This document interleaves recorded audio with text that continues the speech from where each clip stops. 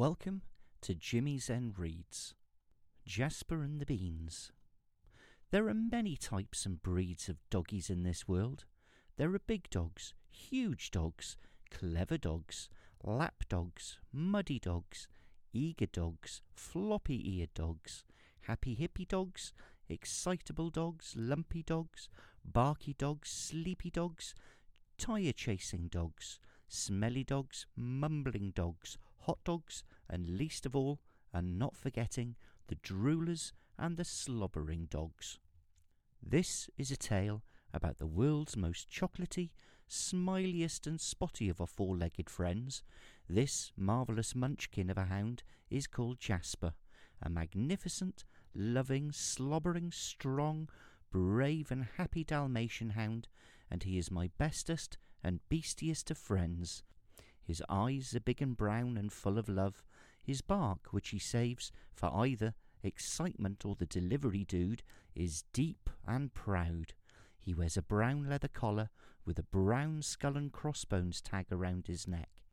And he stands proud and tall like a statue, with his nose and tail in the air, eyes glinting, ready to bound away at a moment's notice, vigilant for any dangers that might befall his guardian, or forever hopeful to spot an available snack. Jasper is always a very energetic doggy, like a bouncing, bubbling bean, and ready to play and looking for new adventures. And with these, mischief and mayhem inevitably and indubitably and shortly ensue. But, bless, when our Jasper is freshly awoken or coming around from a nap, then he looks so funny as a groggy doggy, with his cheeks all squashed up to his chops, big mouth open, fish breath yawns, followed by laying upside down and stretching out his legs and paws and letting out a sound of a big doggy snort, now expectantly hoping for a belly rub and wake-up hug. Whilst he loves his routine of playing and naps in equal measure, they must be balanced between his daily rations of running, naps, playing and snacks. So, when the weather does put a crimp on his day, he wonders and ponders indoors what to play. One stormy winter's day, when the wind was whistling and howling, with the rain lashing down against the windows, our dotty friend Jasper was staring, nose pressed against the lounge window, and feeling saddened, looking out at the miserable weather, that it was, in fact, too horrible and wet to go out to play just yet. "What can I do?" thought he with a grumble, looking at me now all expectant and humble, with his head tilted left and his ears sticking up as an idea was forming in his furry spotted noggin. With a leap and a bound he races to the kitchen. Sliding, skidding, and unable to stop, he jumps on a toy, and it squeaks, then it pops. That is the end of the squeaky duck toy, thought he. Never mind, I say, it's just lost its squeak. Then I tickled his ear with the rubber toy's beak. Oh joy, announced Jasper, with his tail wagging wildly. Again, he danced on the spot, the boredom of winter and lost hopes of a walk soon forgot. With a grunt and a groan, and the duck now put away. What next now, my guardian? What can we both play? The bone came out next, chewing it loudly, and his paw trying to grasp it and chewing it flatly. He took the bone to his secret nibbling place, and he commenced to slobber and trying to crack it, and oh my word, what a chewy racket!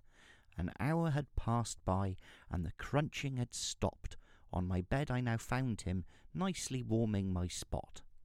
The duvet now nestling in a non-maid kind of way, and half on the floor, his hidden ears picked up as I laughed at the door.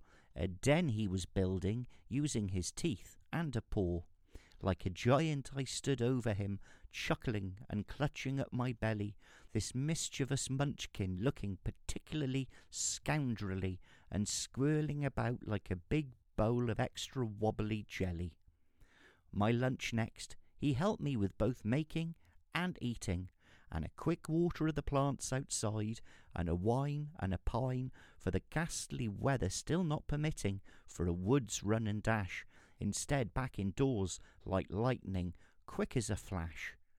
I tried to do some typing, but poor Jasper was still playful, pawing at my desk chair and trying to get up on my lap. "Be still, you beast," I joked to him, and offered him a book to read, a fabulous one, all colour, on essential general doggy knowledge, with pictures of famous hounds and their preferred cuts of meat. But Jasper wasn't interested in it today, and he just rubbed it with his long brown dotted nose and sneezed on it, showing disapproval. His favourite film had the same effect, the one with Barky Murray. He loves the film Groundhog Day. We usually find it funny, but just not this rainy, windswept day. We don't wish for any boredom when I'm a home and not going out to play. The tennis balls next came out 2 by 2, along with another toy, and tipped up the toy box, through which he had a rummage, a sniff, a chase, and another nap, was how we passed the day, with cutches by the fire and an extra hour of fun and play. A lovely dinner was enjoyed by all, and Jasper thanked me for his pudding. So we did the dishes and put the crumbs out for the birds, and now our doggy looks quite tired and settles on my lap. A film, a book, and a gentle stroke, with an added cocoa evening's treat, with a biscuit jammy dodger. Wow, this dog can eat. "The weather forecast is thankfully looking better for tomorrow," I said, his eyes now squinting, bemused. A snort and a low groan he gave in acknowledgment of this good news. "There's a good boy," I said to Jasper with a smile. "It's almost time for bed. It's time to settle down now and rest your tired, weary, spotted head." A happy and tired Jasper stretches for a nice big pre-bed rub with his blanket underneath him and a lovely fire to warm his bones. So bedtime it came round again, as it inevitably does, with Jasper all warm and curled up in his favourite snug, namely in my bed, and he drifted gently into his sweet lullaby. Jasper was pleased and happy and glad for this day. After all, it's not that often that the weather won't permit him outside to play. The end.